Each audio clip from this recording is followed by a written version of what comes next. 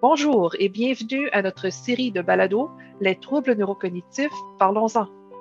Dans cette série, nous nous entretenons avec des francophones aux quatre coins du Canada qui vivent avec des troubles neurocognitifs majeurs, des proches aidants, des chercheurs et des intervenants afin de mieux comprendre comment les personnes atteintes et leurs proches se sont adaptés à la vie avec un trouble neurocognitif majeur. Tout ça dans le but d'informer, de casser les préjugés et d'inspirer les personnes qui vivent avec cette réalité. Nous remercions notre commanditaire, le Consortium canadien en neurodégénérescence associée au vieillissement, un réseau de 350 chercheurs qui se consacrent à l'étude de la prévention et du traitement des maladies neurodégénératives telles la maladie d'Alzheimer, ainsi qu'à l'amélioration des soins aux personnes vivant avec de telles maladies. Pour en savoir plus, visitez le site ccna-ccnv.ca. Le Consortium canadien en neurodégénérescence associée au vieillissement est fier de soutenir la série de balados Les troubles neurocognitifs, parlons-en. Nos invités aujourd'hui sont Diane Dumaresque et Geneviève Arsenault-Lapierre. Diane a été proche aidante auprès de son mari Guy, qui est décédé de la maladie d'Alzheimer il y a quelques mois seulement. Geneviève, quant à elle, est chercheure auprès de l'équipe pan-canadienne de recherche en organisation des services sur l'Alzheimer, plus communément appelée l'équipe ROSA. Diane et Geneviève collaborent actuellement sur un projet de recherche financé par les Instituts de recherche en santé du Canada. Ce projet, qui vise à améliorer la prise en charge des patients vivant avec des troubles neurocognitifs majeurs pendant la pandémie, réunit des chercheurs, des cliniciens, des patients, des proches aidants et des décideurs au Québec, en Ontario, en Saskatchewan et en Alberta. Ensemble, nous avons parlé de leur projet de recherche et de l'impact de la pandémie sur les personnes vivant avec des troubles neurocognitifs majeurs. Diane, je sais que vous avez été proche aidante pour votre mari Guy, qui est atteint de la maladie d'Alzheimer. Pourriez-vous nous parler un peu de votre rôle de proche aidante auprès de Guy? Oui, bien sûr. Je dirais d'entrée de jeu qu'une personne proche aidante offre un soutien émotionnel, moral et de réconfort à une personne atteinte de troubles neurocognitifs et surtout avec qui elle a un lien d'attachement. L'aide est nécessaire aussi dans les activités de la vie quotidienne, la vie domestique, dans les soins. En CHSLD, la personne proche aidante joue un rôle essentiel en collaboration avec l'équipe de soins et elle n'est pas rémunérée. Il s'agit d'un rôle aux nombreuses responsabilités. Notre vécu ensemble, mon conjoint et moi, m'a mené à des connaissances, un savoir qui ne s'apprend pas dans les livres. J'ai accompagné mon conjoint durant 4 ans, jour après jour, des nuits y compris. Voilà l'ultime don de soi. Diane, dans le témoignage par écrit que vous nous avez remis, vous nous avez fait part de vos critiques par rapport à la façon dont nous prenons soin des personnes atteintes de troubles neurocognitifs. Pourriez-vous nous faire part de quelques-unes de vos critiques? Oui, tout d'abord, je dirais, les personnes atteintes de troubles neurocognitifs qui sont en CHSLD ne sont pas suivies par un gériatre ou encore un neuropsychiatre, ce qui, à la base, selon moi, devrait être exigé, considérant que les maladies neurodégénératives épuisent le corps et l'esprit. Mon conjoint n'a pas eu accès à des examens médicaux en milieu hospitalier, car ici, dans ma région, même si l'hôpital de soins généraux est l'autre bord du pont, c'est-à-dire à une demi-heure de distance, il ne sortait pas du CHSLD.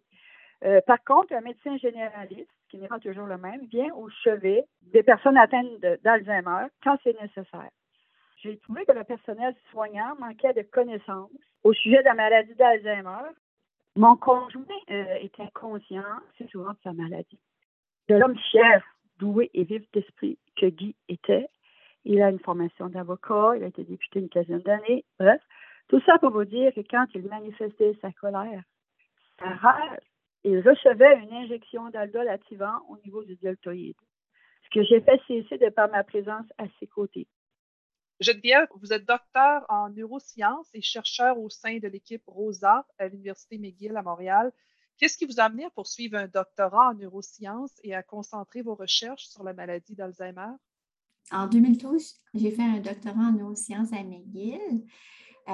Puis j'essayais d'explorer les biomarqueurs associés à la progression des troubles cognitifs mineurs vers les troubles neurocognitifs majeurs, donc vers la démence, comme on appelait dans le temps. Donc, je cherchais des biomarqueurs là, pour prognostiquer ou prédire qui allait développer la maladie. Et ensuite, en 2013, j'ai rejoint l'équipe ROSA là, pour explorer plus l'organisation des services de santé pour la population avec troubles cognitifs majeurs, parce qu'il n'y en a pas encore de remède contre la maladie, puisqu'il n'y a pas encore de remède. Comment on peut s'y prendre pour mieux les soigner en attendant? Donc, c'est pour ça que j'ai refocalisé ma recherche sur l'organisation des services de santé. Comment en prendre soin, puisqu'il n'y a pas de médicaments là, pour l'instant. Puis, ça peut avoir l'air de deux champs assez variés ou différents, de passer de la neuroscience, biomarqueur très, très clinique à l'organisation des services de santé. Mais ça a toujours été, au cœur de tout ça, ça a toujours été les personnes avec les troubles cognitifs majeurs. Et ROSA, je pense que c'est un acronyme, hein? Oui, ça tient pour la recherche, une équipe de recherche sur l'organisation des soins et services de santé pour la maladie d'Alzheimer. On est affilié à l'Université McGill à travers le département de médecine familiale et aussi au Lady Davis Institute à travers le Jewish General Hospital, qui est aussi une institution affiliée à McGill. Donc, voilà. Et vous collaborez en ce moment sur un projet de recherche dont le titre est Améliorer les soins aux personnes âgées atteintes de la maladie d'Alzheimer et d'autres troubles neurocognitifs majeurs dans 4 provinces du Canada pendant la pandémie de COVID-19, une étude mixte pour informer les politiques et les pratiques. Nous, on appelle ça simplement le projet COVID. Ça fait partie d'un des projets de recherche là, de l'équipe ROSA. Comme vous disiez, là, il a été subventionné par les IRSC au tout début de la pandémie. Ça regroupe des chercheurs du Québec, l'Ontario, de la Saskatchewan puis de l'Alberta et des partenaires aussi, là, des patients, des proches aidants, des cliniciens, des managers, des gestionnaires, des décideurs aussi. Puis le but, c'est de développer des recommandations pour guider les soins et services de santé pour la population avec troubles neurocognitifs majeurs, les proches aidants, pendant la pandémie, mais maintenant, on va aller plus loin et après la pandémie. Pourriez-vous nous résumer en gros les grands objectifs de ce projet-là? À quelles questions vous allez essayer de répondre? Oui. Donc, on va mesurer l'impact de la pandémie sur l'utilisation des services de santé et sociaux, les services sociaux aussi. Donc, on va utiliser des données sécurisées dans les banques de données administratives des 4 provinces, le Québec, Ontario, Saskatchewan, Alberta. Pour ceux qui ne sont pas très familiers là, avec les banques de données administratives, c'est pour payer les médecins lorsqu'ils fournissent des soins. Donc, à chaque fois que vous allez voir votre médecin de famille, il ou elle facture le gouvernement pour une visite, puis là, c'est conservé dans une banque de données sécurisée pour rembourser le médecin. Donc, nous, on va utiliser ces données-là. On peut les utiliser là, quand c'est désanonymisé. On peut les utiliser pour répondre à des questions comme ça. Donc, dans notre étude, là, le premier objectif, c'est d'utiliser ces données-là pour mesurer l'utilisation des soins de service avant, après la pandémie. Puis, par exemple, là, on va comparer le nombre de visites chez le médecin de famille, que ce soit virtuellement, par téléphone ou en personne, le nombre de visites à l'urgence, les hospitalisations, leur durée, les médicaments prescrits avant et pendant la pandémie pour les personnes atteintes de troubles cognitifs majeurs. Parce que ces données-là sont de très haut niveau, de détails là, sur les raisons d'une visite ou surtout sur l'expérience. Comment cette visite-là a eu lieu? Est-ce que les patients, les proches aidants sont satisfaits des soins reçus? Notre deuxième objectif, là, c'est d'aller examiner les expériences des personnes atteintes ou vivant avec un trouble neurocognitif majeur et leurs proches aidants avec l'utilisation des services. Donc, on a déjà distribué des questionnaires qu'on a élaborés avec un groupe de travail de la Société Alzheimer du Canada, puis du Collège des médecins de famille du Canada aussi. On va prendre aussi ces questionnaires-là pour obtenir une idée là, générale des expériences des patients, des aidants, ainsi que celle des cliniciens là, Puis ensuite, on va faire des entretiens avec les proches aidants, les patients. Puis tout ça, ça va nous donner une bonne image de leur expérience là, plus profonde, un bon snapshot. Puis en troisième étape, on va prendre ces deux objectifs-là. On va résumer les résultats des banques de données administratives, les questionnaires, les entretiens. On va faire des aides visuelles ou des infographies. Puis on va les présenter à nos partenaires. Ça veut dire aux patients, aux proches aidants, aux cliniciens, aux représentants des patients là, comme les sociétés Alzheimer, aux professionnels de la santé, les cliniciens, les médecins de famille, les gestionnaires et les décideurs. Puis on va tous concerter ces gens-là pendant un dialogue délibératif. Puis on va, grâce à ça, formuler des recommandations sur la manière dont on devrait préparer l'organisation des soins de santé pour une nouvelle vague, pour une autre pandémie ou simplement pour la manière dont on devrait changer la façon dont on devrait s'occuper des personnes vivant avec un trouble neurocognitif majeur puis leurs proches aidants de façon plus équitable et humaine. Diane, je sais que votre dernière année avec Guy a été très marquée par la crise sanitaire qu'on vit en ce moment depuis plus d'1 an. Selon vous, quels ont été les 3 impacts majeurs de la pandémie sur les personnes atteintes de troubles cognitifs et sur leurs proches aidants? Bien, c'est sûr que l'absence de la proche aidante, qui était dans mon cas, pendant 2 mois, ça a contribué à un manque de routine et de familiarité pour les résidents en CHSLD.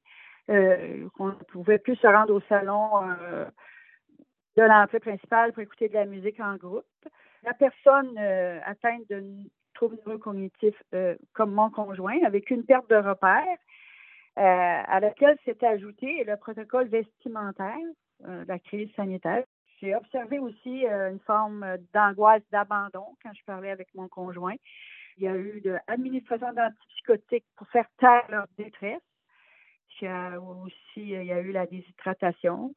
En ce qui me concerne, durant cette période-là de pratiquement 2 mois, au printemps 2020, j'ai pris de ses nouvelles à chaque jour. À chaque jour, je m'informais et je parlais avec lui. Je lui fredonnais un acte classique qu'il aimait au téléphone, puis nos voix s'accordaient. Et quand nous nous sommes retrouvés, une fois interdiction levée, mon conjoint a accouru vers moi et on s'est serrés profondément tout en pleurant. Et les 2 autres jours ensuite. Mon conjoint pensait que je l'avais abandonné. Ce fut un total déchirement, là, parce que sans vraiment s'en rendre compte, ces retrouvailles induisent un bouleversement, un état de choc, autant pour mon mari que pour moi. Et à cet égard, comment faire comprendre à une personne, fût-elle très, très intelligente, qui vit un déficit cognitif avancé comme l'était alors mon conjoint, que nous vivons mondialement une pandémie. Nous n'avons pas pu passer du temps de qualité ensemble 2 mois durant. Geneviève, je sais que votre projet de recherche est toujours en cours et on n'en a pas encore fini avec la pandémie. On n'est pas sorti du bois, comme on dit. Donc, sans tirer de conclusions hâtives, qu'est-ce qu'on sait en ce moment sur les effets de la pandémie, sur les personnes atteintes de la maladie d'Alzheimer, par exemple, comme le mari de Diane, ou autres troubles neurocognitifs? Diane a donné un bon portrait, comme nous, on le comprend là, avec les données qui rentrent. Donc, ce qu'on a appris depuis le début de la pandémie, c'est que les personnes qui vivent avec un trouble neurocognitif majeur sont plus à risque de contracter le virus, sont plus exposées aux formes graves de la maladie, au risque d'en mourir aussi. Les stratégies de confinement, c'est ce que Diane racontait, là, que la santé publique a mis en place là, pour limiter la propagation du virus. Là, on pesait très lourd là, sur les personnes, les patients comme leurs familles, qu'elles vivent dans la communauté, qu'elles soient dans les établissements de longue durée ou dans les résidences. C'est vrai surtout pour certaines communautés comme les femmes, les groupes ethniques, les gens en milieu plus défavorisés. Ce qu'on a entendu un peu comme Diane le disait, c'est que l'isolement a entraîné une augmentation de la détresse psychologique.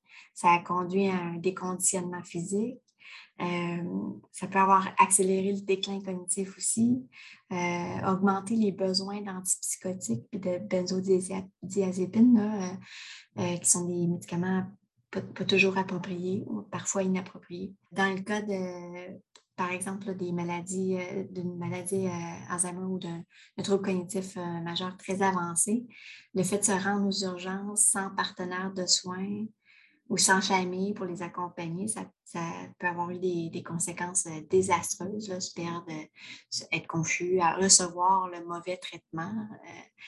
On a entendu parler des gens qui n'étaient pas allés aux urgences, qui avaient reçu plus de médicaments inappropriés, qui auraient attendu avant de consulter. Donc, ils seraient allés consulter, se ramasser aux urgences parce qu'ils ont attendu trop longtemps.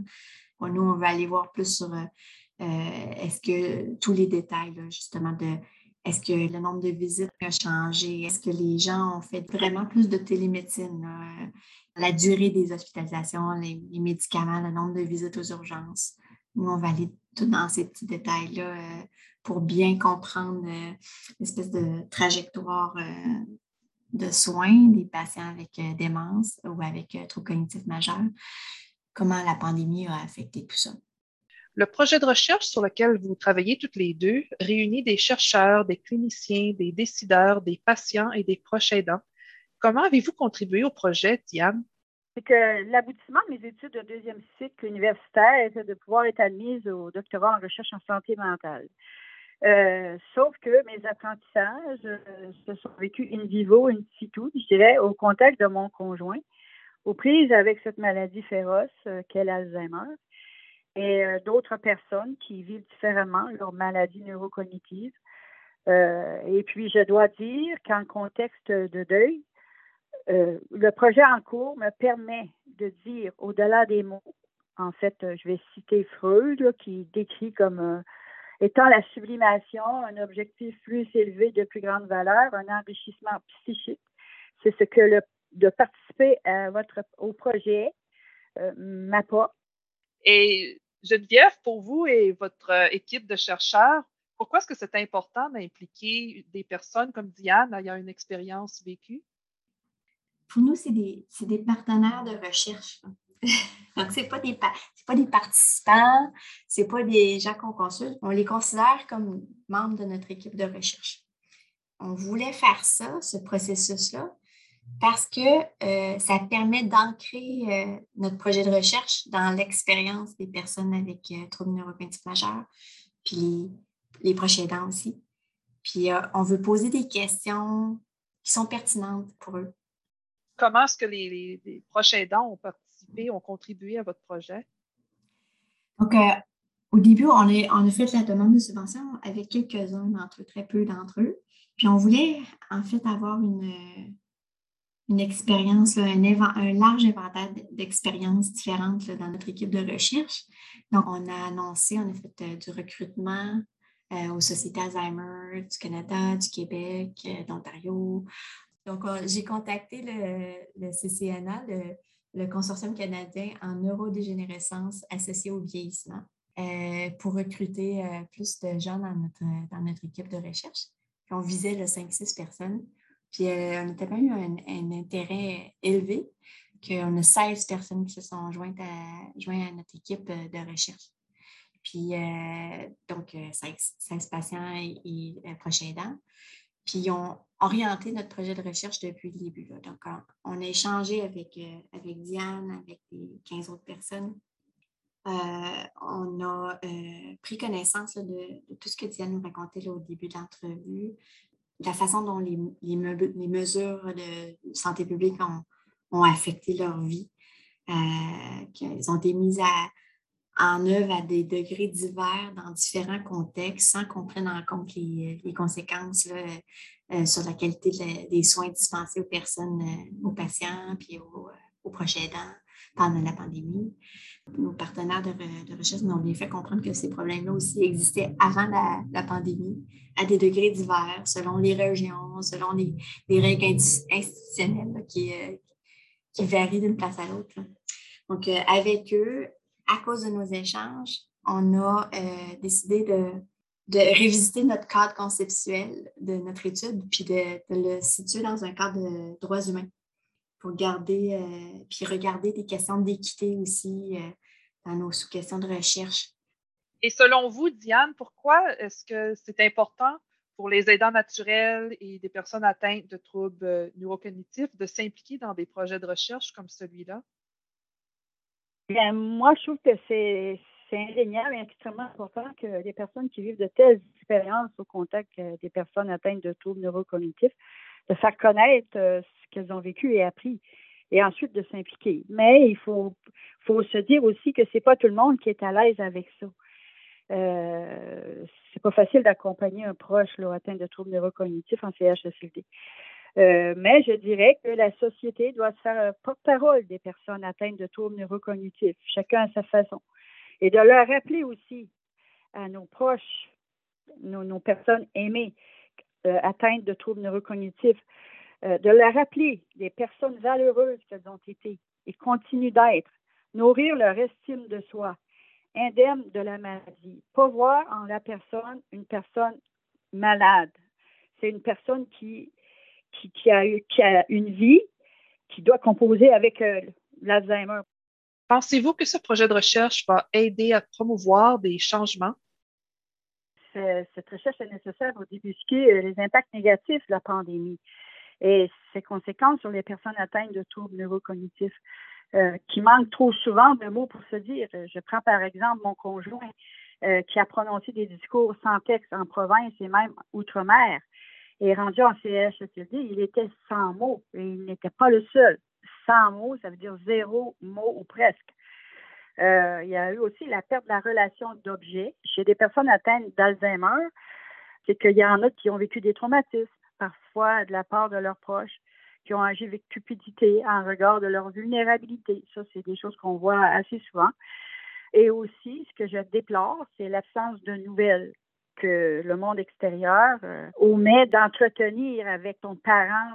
En fait, l'absence de nouvelles d'un enfant, des amis, des membres de la famille, j'ai vu pleurer trop souvent mon conjoint, pleurer la perte de ses objets d'amour. J'ajoute que une recherche comme celle que nous sommes en train de poursuivre permettra aussi de briser le silence sur ce qu'on ne dit pas, sur ce qu'on ne voit pas. Le personnel de soins, par souci de confidentialité, se tait. Et c'est tout à fait correct, mais à un moment donné, ça devient la loi de la jungle. Avec le temps, le personnel infirmier et préposé aux bénéficiaires est à bout de souffle. Il dénonce être oublié par le gouvernement. Certains soignants ont quitté le CHSLD. En somme, moi, ce que je propose, c'est un changement de paradigme. Voici. Au lieu de former des personnes préposées aux bénéficiaires qui généralement sont des étrangers pour les résidents des CHSLD, former les personnes proches aidantes et les rémunérer coûterait moins cher et rapporterait beaucoup plus en termes d'humanitude. Et Geneviève, comment les chercheurs peuvent-ils s'assurer que leur travail, les conclusions qu'ils tirent au bout de leur recherche vont faire une différence dans la conception du système qui entoure et supporte les personnes atteintes de troubles neurocognitifs majeurs, leurs familles et le personnel soignant? C'est une très bonne question, une question hyper complexe. Moi, ce que je vois, c'est un espèce de triangle. Il y a les décideurs qui entendent de rien des chercheurs, qui entendent de rien des patients, et les patients ne se font pas non plus entendre par les décideurs. Donc, il faut arriver en tant que chercheur, en tant que décideur, en tant que patient, à se rejoindre, puis à se parler, puis à faire des recommandations. Donc, des recommandations qui sont appropriées pour tout le monde. Pour rendre les politiques de santé, la recherche plus pertinente, bien, il faut engager, il faut parler puis écouter les personnes avec une expérience vécue, soit de proches aidants, soit de patients. Il faut que la question soit pertinente aux décideurs. Il faut que la question soit pertinente aux patients et que la question soit pertinente aux chercheurs. Donc, ça commence avec, de mon point de vue, ça commence avec une question de recherche. Il faut qu'elle soit pertinente. Donc, le processus doit commencer, là, de s'assurer qu'on réponde bien à une bonne question. Il faut que ça commence dès le départ à parler à trois. On commence avec une question de recherche qui est ancrée dans les expériences vécues, puis dans les besoins politiques, qui est en lien avec les intérêts des chercheurs. Souvent aussi, ça prend des chercheurs avec des expertises pour y répondre. Ensuite, on va dans la collecte de données. Comment on adresse nos questions, comment on les pose, les questions. Est-ce qu'elles sont toutes pertinentes? Est-ce que ça répond encore à notre intérêt à tous? On continue, on recueille les données, on les interprète. On les interprète pas juste nous, les chercheurs de notre bord, on les interprète avec les proches aidants, les patients comme Diane, les décideurs aussi. Puis ensuite, pour écrire des recommandations, bien, on va tous s'asseoir à une table, on va avoir interprété les données chacun à notre tour, on va les avoir digérées, puis là, on va les discuter, les prioriser, les élaborer même peut-être jusqu'à un certain point, là, élaborer de nouvelles recommandations. Fait que c'est ça, là, c'est un partenariat du début à la fin. Diane, en terminant, quels conseils avez-vous pour nos auditeurs, certains qui, comme vous, sont peut-être des proches aidants, sur la façon dont ils peuvent contribuer à faire en sorte qu'il y ait des changements positifs dans les services et les soins pour les personnes atteintes de troubles neurocognitifs majeurs? Bien, en fait, ce que je propose, c'est une affaire de conscience. Je me demande, et si c'était moi, Diane, la personne atteinte en CHSLD, comment et par qui voudrais-je être supportée dans ma traversée de l'Alzheimer? Ce que je propose, c'est d'être partenaire de soins essentiels, pas un visiteur, un partenaire de soins essentiels. Les personnes aux prises avec une maladie neurodégénérative ont besoin de conserver leur attachement envers les leurs pour diminuer le plus possible leur insécurité, ralentir la perte d'autonomie. Ça, j'ai pu le valider auprès de mon conjoint. Prévenir les erreurs médicales et diminuer les incidents préjudiciables, tels les chutes. En fait, aussi et surtout, en ce qui nous concerne, mon conjoint et moi, amoindrir le choc de la séparation involontaire des couples. La préoccupation consiste à reconnaître et à maintenir les capacités qui demeurent chez la personne qu'on aime. En fait, des facultés qui, en dépit de leur progressive atténuation, rendent encore possible un attachement sans borne, une inconditionnelle considération envers notre personne aimée. Considérant par ailleurs qu'il y a beaucoup de personnes en CHSLD qui sont sans famille ou alors abandonnées. Notre présence en tant que proche aidant auprès d'eux s'avère un repère avec le monde extérieur. Au fil du temps, je dirais que d'accompagner mon conjoint m'a fait réaliser que lorsque j'arrivais au CHSLD, certains résidents me disaient bonjour. Plusieurs me souriaient. Je leur demandais si leur nourriture est bonne. Ou encore, ils venaient nous rejoindre au corridor ou à la chambre de mon conjoint, prendre un verre d'eau. On sait que, assez souvent, ils avaient soif. S'asseoir et s'endormir après avoir mangé le sandwich que je leur offrais du plateau de mon conjoint. Je suis devenue l'une des leurs et ça n'a pas de prix. Une gratification qui fait du bien dans l'âme. J'étais une des leurs. Ça, c'est très important. Geneviève, quels conseils auriez-vous pour les chercheurs sur l'importance d'impliquer des personnes ayant une expérience vécue dans leur projet de recherche? Je dirais d'y aller. C'est un peu intimidant. Je parle de mon expérience. C'est un peu intimidant quand même impliquer ou engager des personnes avec une expérience vécue différente de la nôtre. Mais pour y aller bien, s'entourer de personnes qui ont l'expérience de ce genre d'activité d'engagement patient aux citoyens. C'est super valorisant, c'est validant pour les chercheurs, c'est enrichissant. Puis c'est une façon, c'est ça, d'assurer de produire des savoirs ou des connaissances qui sont pertinentes, là, comme je disais tantôt, pour les personnes les plus concernées, là, les patients et les proches aidants.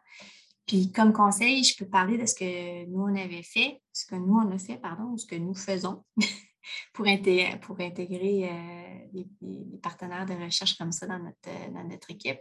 En gros, on leur propose des invités, à des groupes de travail, comme j'expliquais tantôt, et aussi aux réunions plus importantes, là, les réunions qu'on appelle exécutives un peu, là, où on prend la direction du projet, où on dirige le projet général.